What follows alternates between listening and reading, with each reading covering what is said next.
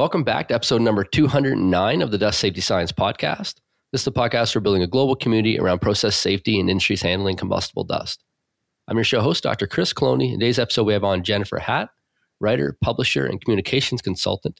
And we're doing episode, 4 in this series on the ripple effects of Westray. In this particular episode, we're covering Westray in the media, and that's why we have Jennifer on today. Jennifer, thank you so much for coming on the Dust Safety Science Podcast today to chat with us. Thank you, Chris. I appreciate the invitation. I'm really excited about this episode. As the listeners will know, this Ripple Effects of Westray mini-series is something we started doing on our, 200th episode. It's something that's really near and dear to my heart. And I know it's something that Jennifer's really getting behind and helping to support as well with Vernon Theriault and the others that we'll have on the podcast about this topic. So for background, if you're new to the show, thank you for tuning in. I know we will have new listeners as we do this series on Westray. We may have people coming in that are not our typical listeners. In this podcast, we cover everything around combustible dust fires, flash fires, and explosions. Safety aspects, engineering, inspections, government programs, case studies, and we do like to get into the side of how this impacts families and communities and those that suffer loss from these industrial catastrophes. We've done that a bit over the last 200 episodes. And then in this Ripple Effects of Westray, we're digging deep into this coal mine explosion that happened May 9th, 1922, and tragically took the lives of 26 workers that were working in the mine in Nova Scotia, Canada. We did cover sort of an introduction to this series in episode 201. And then I would really encourage you, if you're interested in this topic, to go listen to episodes 202 and 203. Those were interviews with Vernon Theriault, a survivor from the Westray coal mine explosion.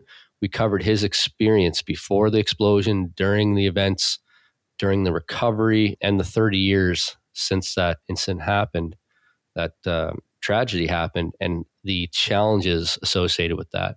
We really dove into a whole bunch of different topics, but in particular, the mental aspects of surviving these type of industrial disasters and the toll it takes on people. We talked about survivorship guilt. We talked about challenges with getting reemployment, getting retraining, getting back into the workforce, and many, many other topics. And that's the reason why we started this series. It was to help Vernon with his second book. He has a first book, Westray, My Journey from Darkness to Light, which I encourage you to go get on Amazon, or we gave instructions on how to do that in the episodes 202 and 203. And again, we talked all through how he wrote that book. It took a long, long time to put together for many reasons. And this second book is even more of a challenge for things that we talked in that previous episodes. So really the purpose of these series is to put together stories around Westray, stories around the people that were involved in, experienced that, get those perspectives, and then also get perspectives from the communities, the survivors, and people that were involved. And when I say survivors, tragically nobody survived the actual explosion incident, but other people that worked at Westray that weren't on shift that day, like Vernon. So a long way to say is I do appreciate Jennifer coming on. She's going to share her experience with Westray, and in particular, media coverage, because that's the kind of road that I believe she was involved in when Westray happened. We're going to let her tell her story here with the goal, again, to capture the information and put it together with the other stories we collect for Vernon's second book. So Jennifer, that was a bit of a more involved introduction than we normally have, but this is a really important topic, so I want to make sure the stage was set correctly. I think before we get into looking backwards, maybe you could share with the audience what your role is today and just what kind of work you do, and that might provide context on, how you're involved with this project overall with Vernon, myself, and others in terms of this Ripple Effects of Westray. Sure. Thank you, Chris. I earn my living as a writer, which means I have the advantage of being able to create different jobs, various careers, sometimes almost day by day. These days, my primary activities are freelance writing, consulting, and publishing. So I've worked with some authors to publish their books. I also work with self-publishing authors to help get their creations from idea or manuscript into the final form. And that's what brings me in contact with this particular project. Yeah, I appreciate that. And Vernon and I looked for a couple different, before we came to the podcast, as a medium for collecting these stories. We had all kinds of wild ideas. At one point, I was like, I'm going to have to write, I'll write the book, but then try to figure out that the time required is quite immense, and many other iterations. And this one where we do the podcast and have somebody's help to kind of put it together is the next step that we're trying to figure out. And I'll be honest, and I know you will be as well, We don't exactly know how all this is going to play out, but we know we're going to record the interviews. We will have transcripts, and we're going to figure it out from there.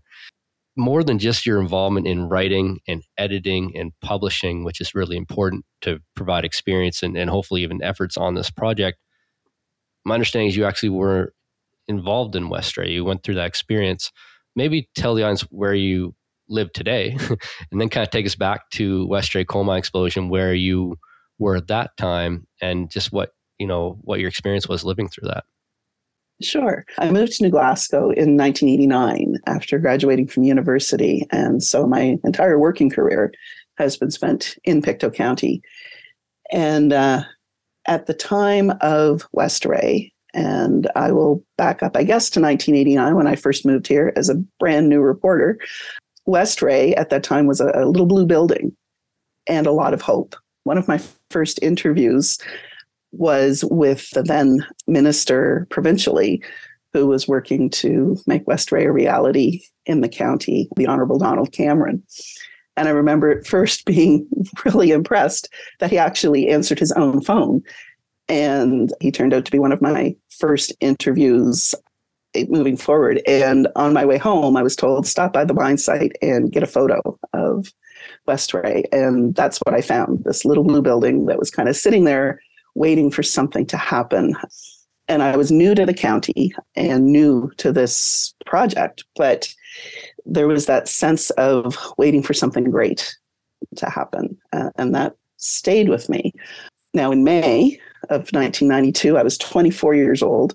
I was working at that point for the Daily newspaper in New Glasgow. And my apartment was just down the road from the news office. And I remember distinctly, it was Mother's Day weekend, and I had booked the time off. I was set to go away the following week for vacation. So I had the weekend all planned. I was going to clean my house and pack and all of that. And I vaguely remember laying in bed and hearing sirens in the distance, a lot of sirens, more than I had ever heard for anything else. And I opened one eye. It was still dark. And I'm thinking, oh, well, doesn't matter. I'm not working this weekend. And I stretched and rolled over and went back to sleep. Then a couple hours later, my phone rings. And it's my managing editor. All he said was, there's something going on at the mine. We need all hands on deck. So the entire news office was being called in to start working on what we didn't know. We had reporters at the mine site. My job was to work the phones. And my early assignments there were to speak with the mayor and former miners and draggermen in Spring Hill about their experience with mine disasters. And even at that time, you're just, we're deadline writers. So you focus on the story at hand. You don't think about the big picture necessarily. You're just working to get the story, any story, until you know exactly what's going on. And as the day unfolded, the predictions were coming in. We as a news team were doing our best to keep on top of things from a variety of angles. The Saturday edition was held back as long as we could to try to get as much detail in as we could find at that time. And the decision was made to print a Sunday edition, which was something that had never been done ever. And meanwhile, we're in the newsroom and we're sort of in our working world, taking information as it's coming in and then, translating it into stories that we can then put into the publications. It took a few days for us to really settle into how the community was feeling, I think. And as for how ourselves were feeling, that took a lot longer still, because again, you're in work mode. You're focused on what you need to do. And at that time, it was generate stories and keep people as informed as we possibly could. But it was interesting, the various reactions, depending on who was following the story at the time and their connection to the mine site. I remember getting a call late Saturday afternoon. This is the day that the mine exploded. And at this point, we'd been at our desks for probably at least 8 to 10 hours. And the woman on the phone wanted to know where her paper was. Why was her paper late? Yeah. And I, as tactfully as I could, said, there's been an incident at the mine. And I just left it at that, thinking, well, that's pretty self-explanatory. And she replied, well, yeah, but why is my paper late? So it took a while for, I think, when you talk ripple effect, and I have that image of a pebble dropping into a pond, it took a while for, I think, many in our community to grasp the depth and severity of what had happened that morning and what the long-term effects would be from that. For the next few days, that's all we did, basically, all I remember. And this was 30 years ago. And it's interesting how some memories are crystal clear, like that woman on the phone looking for her newspaper. Yeah. And how other things are simply a blur. Yeah, I can imagine. And I was just going to say that for that time, my job remained working the phones from the newsroom. I didn't go to the mine site. I didn't go to the media center that had been set up in the community hall across the road from the mine site.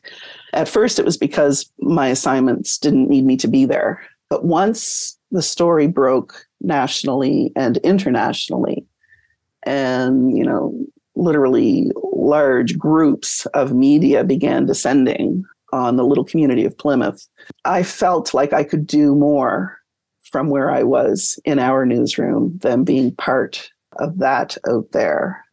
And then our focus had to shift somewhat, because as hometown newspaper, people were looking to us to be able to lead in the coverage of the story. At the same time as the local media outlet, and one of them, we lived in this community. We knew these people, sometimes personally. Once, the story wound down and the news cycle shifted, whatever that looked like, the visiting media would be leaving and going on to their next story.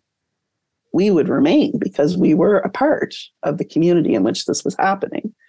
And that created a challenge in terms of how we could cover the story, in a sense.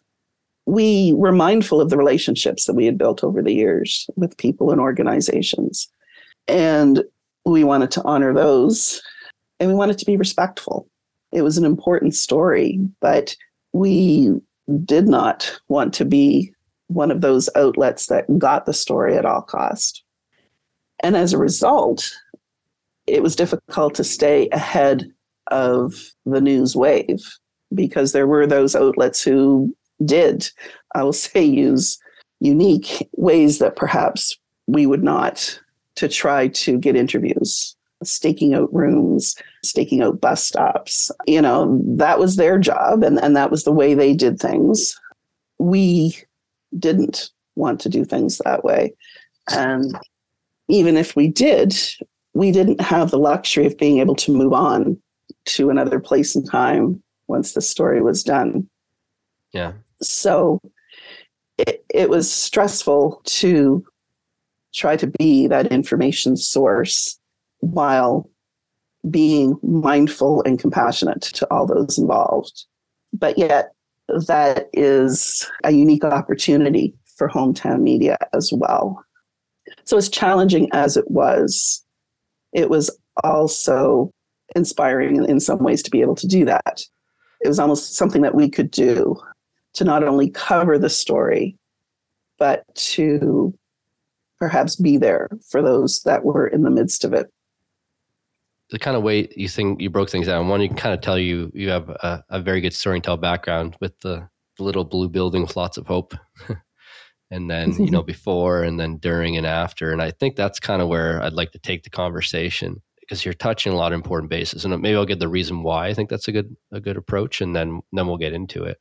One, I want to be tremendously respectful as well that the during people are going to be listening to this podcast episode that aren't our traditional listeners that have lived through Westray. And there's probably a lot of that they experienced, right? Small town media one way, and then large media companies coming in, descending on Plymouth, which, I've been there several times and I can just imagine.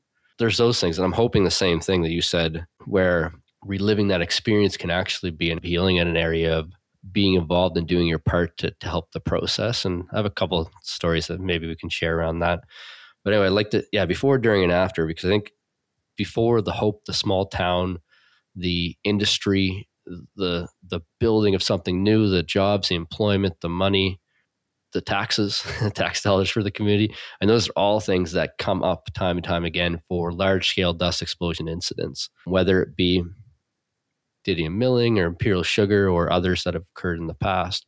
Many times, these are the largest employers in that community. And this certainly was, I think, the case with Westray, and maybe we'll get to that in a second. But that level of hope is generally there with these large scale catastrophes that occur. So I want to touch on that. I want to touch on during, because you talked about a lot of important things like holding the paper back to get enough information and then trying to get the right story, but the local news sources wanting to get in a way that's cognizant, that's aware and understanding of the people that are there on the ground. And then the challenges that is, and that's important to us because we have a whole incident database. We tracked 1,500 fires and explosions since we started. And 98% of that is the kind of news coverage that you're talking about in the moment, really pointing into the stick, stuff's going on. People are trying to do their job. And it's just a tremendously hard area. And then for us, it's good to understand what's going on there so that we can use that when we want to think, well, the news outlet's doing the best they can, but what experience do they have to relay the information from really technical background? Because our audience is very technical, so they'll want to know what's the ignition source and what's the causation and what happened first, second, and third, and just realizing that that's probably not the type of information that's going to come out of a same day news reporting. Even if they do an interview with somebody who's knowledgeable, that person's on the ground, boots on the ground, doing work and discovering as they go along. So there's that piece during. And I think there's a lot of value there because our audience will have consultants and investigators and experts listening to this that are on the other side of that fence, proverbially speaking, we'll say, but on the other side of the fence, in that they'll be working with news sources, working with media outlets, and trying to get the best information across. And then after, and that's, since Westray, what's gone on there. We may even have split this into two interviews. We'll see, because we talked, because that sounds like a lot of groundwork to cover. But let's go back to step one. I mean, when you saw that blue building, can you share what year that was or how many years before Westray was? And then you don't have to go into too much detail, Sure. But a little bit about how that built up to what was Westray and what the community feeling was there, because that's something that will resonate with a lot of the incidents that we've seen in the past. Right. Well, that would have been in August of 1989. Yeah. So that's when I moved to Pictou County and got my first job. So 3 years, as a reporter. Say 2.5 Correct. years before Westray, the explosion. Yeah. That's right. Yeah. And at that time, Westray was just the name and conversation. And of course, in 1989, it had been more than 30 years since there was coal mining of any degree in Pictou County. And there were a lot of folks who remembered the previous coal mining history. They lived it. Yeah. And were concerned at that time that, Westray either wouldn't happen or shouldn't happen because it was dangerous. But on the flip side were those who thought this meant a new era of economic development for the county, that technology existed to make mining safer than it had been the generations before. And that's where it sat, kind of with those various points of view, and with the average citizen in the middle going, well, okay, Pictou County is no stranger to large-scale projects that haven't happened, and as well as some that have. So it was a topic of conversation for a few years until it started to get some traction.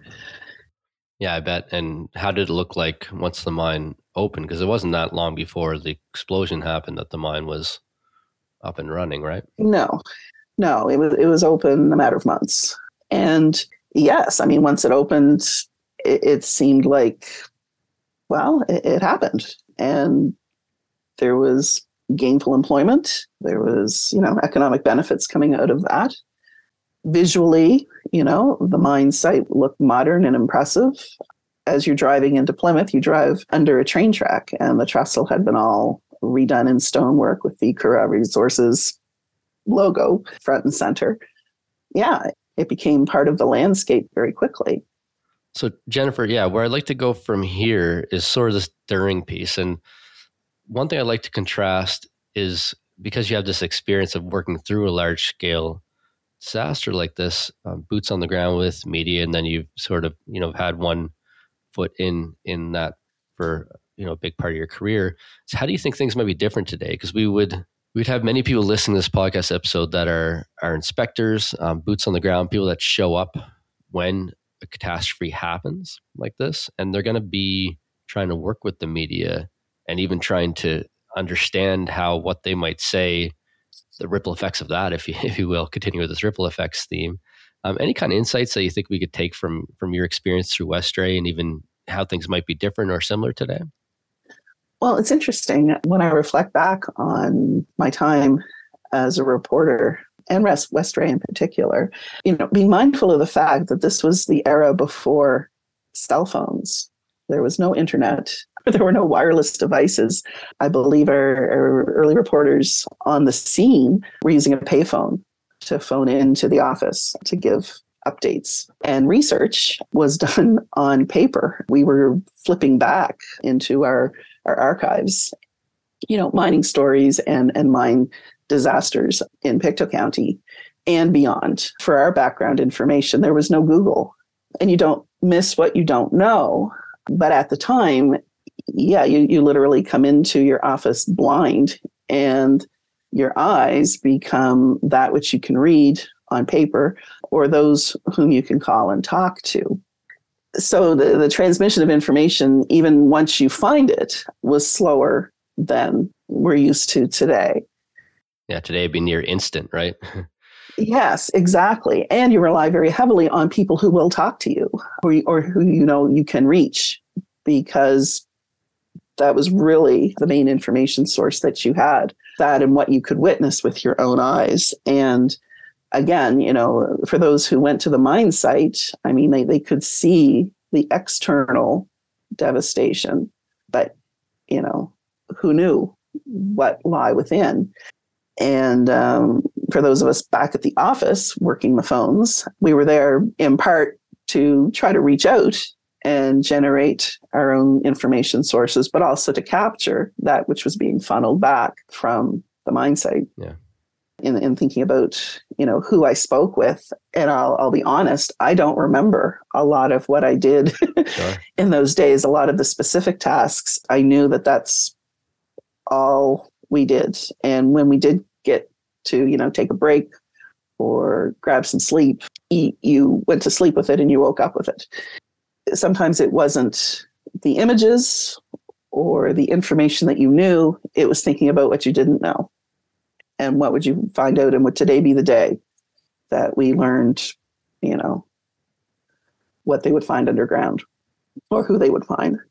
Well, you kind of mentioned, right? Like it wasn't like you were coming from from another country and covering this in the media. This was your home. Those were your That's friends correct. and colleagues, and that was your future changing before your eyes. Everyone's future, right? That's one of That's the right. biggest challenges that comes up with this type of loss, is that sense of loss of what the future is. If you lose a child or a loved one or something, it's like you had this vision in your head of what life looked like. It would be the same for each person in Westray. Yeah. For sure. And the loss that we sat with was very much about the loss of human life. Yeah. The potential that, 26 miners were unaccounted for in that moment. And I don't think any of us working in the local media had encountered such devastation so quickly. Well, you wouldn't normally, right? Like that's I would hope it's a That's once in right. a lifetime, but that's almost one of the points, is when this happens in a small town, which it very often does, as I mentioned earlier in the podcast, we talk about emergency response plans from a technical, like an engineering assessment background and whether or not facilities have them and that sort of stuff. But there's not really like an emergency response plan for how people feel in the community about what's going on. Like, and maybe we should start working on putting one together or something. But it's just, it's like, that's just such a hard thing, especially when it impacts so many people at the same time. That kind of transitions into this after piece. It's like we had this hope, we had this, the mine opened, there was gainful employment, there was, economic benefit, and then this tragedy and devastation. And there's probably a lot of layers to it. There's immediate, there's the week after, there's once all the reporters leave and things are quiet again and people have to sit with it. And then there's the next 5, 10, 15, 20, 25, 30 years afterwards. And I'm sure we're not going to cover all that groundwork in this in this discussion. But I guess that's probably a good place to kind of leave this off on today. Is anything you pick up on from that after effects you think would be interesting for the audience, or important, is probably a better word, important for the audience to hear about from living through one of these, catastrophes in your community? Just that any loss of life, especially in an industrial setting, touches everyone. And you had mentioned survivor's guilt. And I can remember feeling kind of akin to when I, that very early morning when I heard the sirens and took comfort in the fact that I wasn't working, so I didn't have to deal with that. I remember feeling at one point grateful that no one in my family was a miner, and then feeling awful because I felt that. And interesting, I had mentioned that I was slated for vacation, and this would have been less than a week after the explosion. And I went to my managing editor and I said, should I cancel it? And he looked at me and he said, no, if you have an opportunity to take a break, you should take it. Almost as if he knew that this was going to be an ongoing story long after I got back. Sure is. And for the years that followed. So the interesting thing was I did take my trip. It was to Washington, D.C., and I am standing on the subway platform at the airport waiting for the train.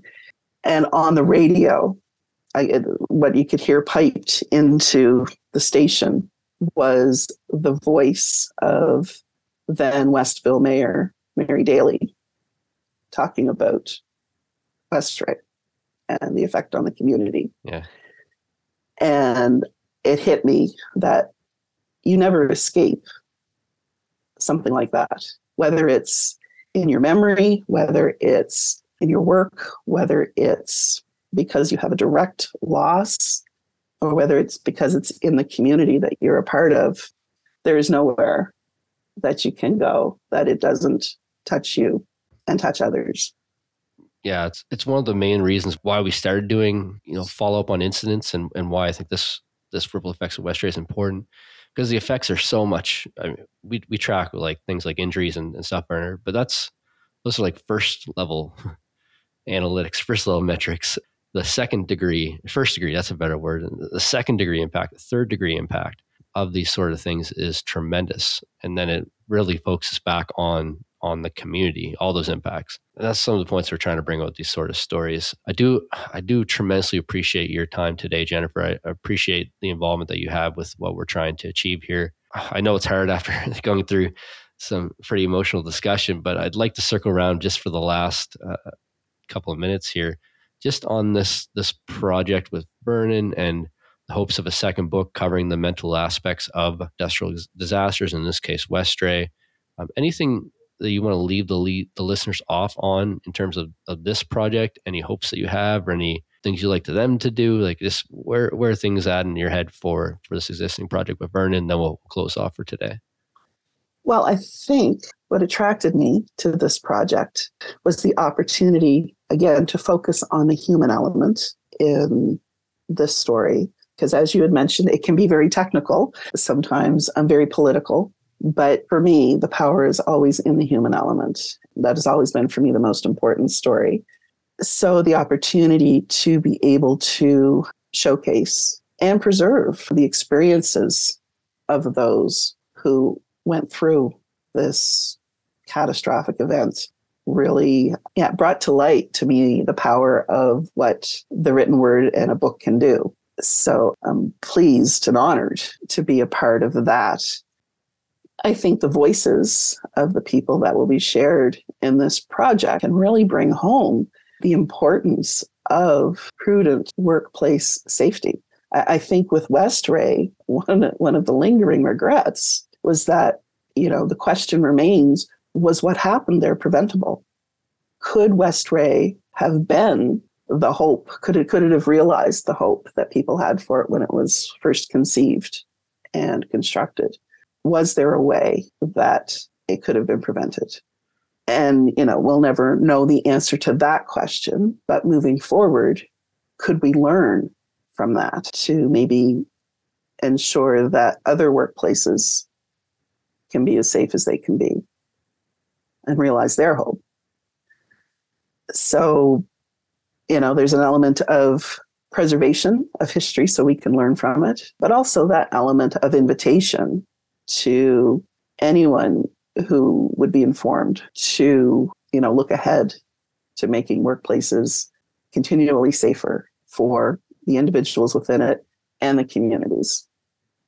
Yeah, I couldn't agree more. And those kind of elements make a lot of sense to me, right? Preserving the history, learning, and the question of could it be prevented? And then more importantly, well, of equal importance, I guess it's better to say, can we prevent the next one? And I am a true believer, if it's not obvious by having 209 podcast episodes, that communication plays a really important role in that. And then this is, for me, a conduit to be able to communicate out Westray, the story, preserve those elements, and also a conduit and a way to learn moving forward. So I appreciate your involvement. I appreciate you coming on the podcast today to share your stories. Again, I really appreciate Vernon's interviews back in episode 202 and 203. And I'm really looking forward to move forward with this project coming into 2023 now, because we're just recording this at the end of the last year, although it'll be coming out early next year. So thank you again, Jennifer. I'm sure this is not the last time we will be talking. Well, I can guarantee that. And I'm not sure, but it probably won't be the last time we get you on the podcast either to discuss this project. So thank you so much. And I appreciate all the work that you're doing. Thank you, Chris. I appreciate the work you're doing as well. Thanks, Jennifer. We'll be talking soon. So you've been listening to myself, Dr. Chris Cloney, and Jennifer Hatt, writer, publisher, and communication consultant. And we've been talking about Westray and covering Westray in the media and really going through her experience having living through Westray as a reporter at the time. We talked about, early 1989 when she moved to the Glasgow area, came on as a reporter, and covered Westray. At that point was just this blue building with a lot of hope, in her own words, a little blue building with a lot of hope. And covering some of that and how that, built itself up to the mine. The mine came out and then had this tragedy months after mine got up and running. We talked about a lot of background around working with media, maybe not working with them so much, but the experiences of living through a tragedy like this, how it impacts everyone and how it impacts everybody a bit differently, and the challenge that come into something like this where it is a multinational scale event. So you have people coming in that may not have the same perspective as those that are living close. And also after everybody leaves and you have that kind of void. And we talked about that with Vernon Theriault in the previous episodes when it's like, okay, he just like Jennifer went to work when this thing happened, just did their jobs. And then eventually the recovery ended and they had to go back home and then there's just a void and you got to figure that out. Figuring that void out is part of this project overall in terms of providing tools and understanding and stories to people to support mental health after these type of tragedies. And that's why these stories are so important. I do want to say thank you to Jennifer again. Thank you to Vernon. You can find the previous episodes if you go to dustsafetyscience.com/ whatever the episode number I said was. So 202 would be the number 2, number 0, number 2. 203 would be the same thing, ending in the 3. You find those previous episodes there. We will link to them in the show notes for this episode, which is dustsafetyscience.com/209. Thank you again, everyone, for tuning into this episode. I do want to say, if you have a story to tell about Westray, you want to be involved in this project, if you just want to talk, you can always email myself, chris@dustsafetyscience.com. You connect with Vernon. We've had his contact information on the previous episodes. You can also find him on Facebook and talk with him there. And it'll be great. You don't have to come on and do a podcast interview. We can do it via just text. We're going to collect all those materials up for this second book on the ripple effects of West Australia that we're working on with Vernon through this project to get it done now. So again, I want to say thank you to everyone for listening today. Hope you have a safe and productive week ahead, and I appreciate everything you're doing in industries handling combustible dust, make them safer every day. Wherever you're tuning in from, just understanding the West Australia story, I do appreciate your involvement and your attention and your time to help preserve this, and also to help to try to prevent these type of tragedies in the future. So have a good week ahead, and thank you again.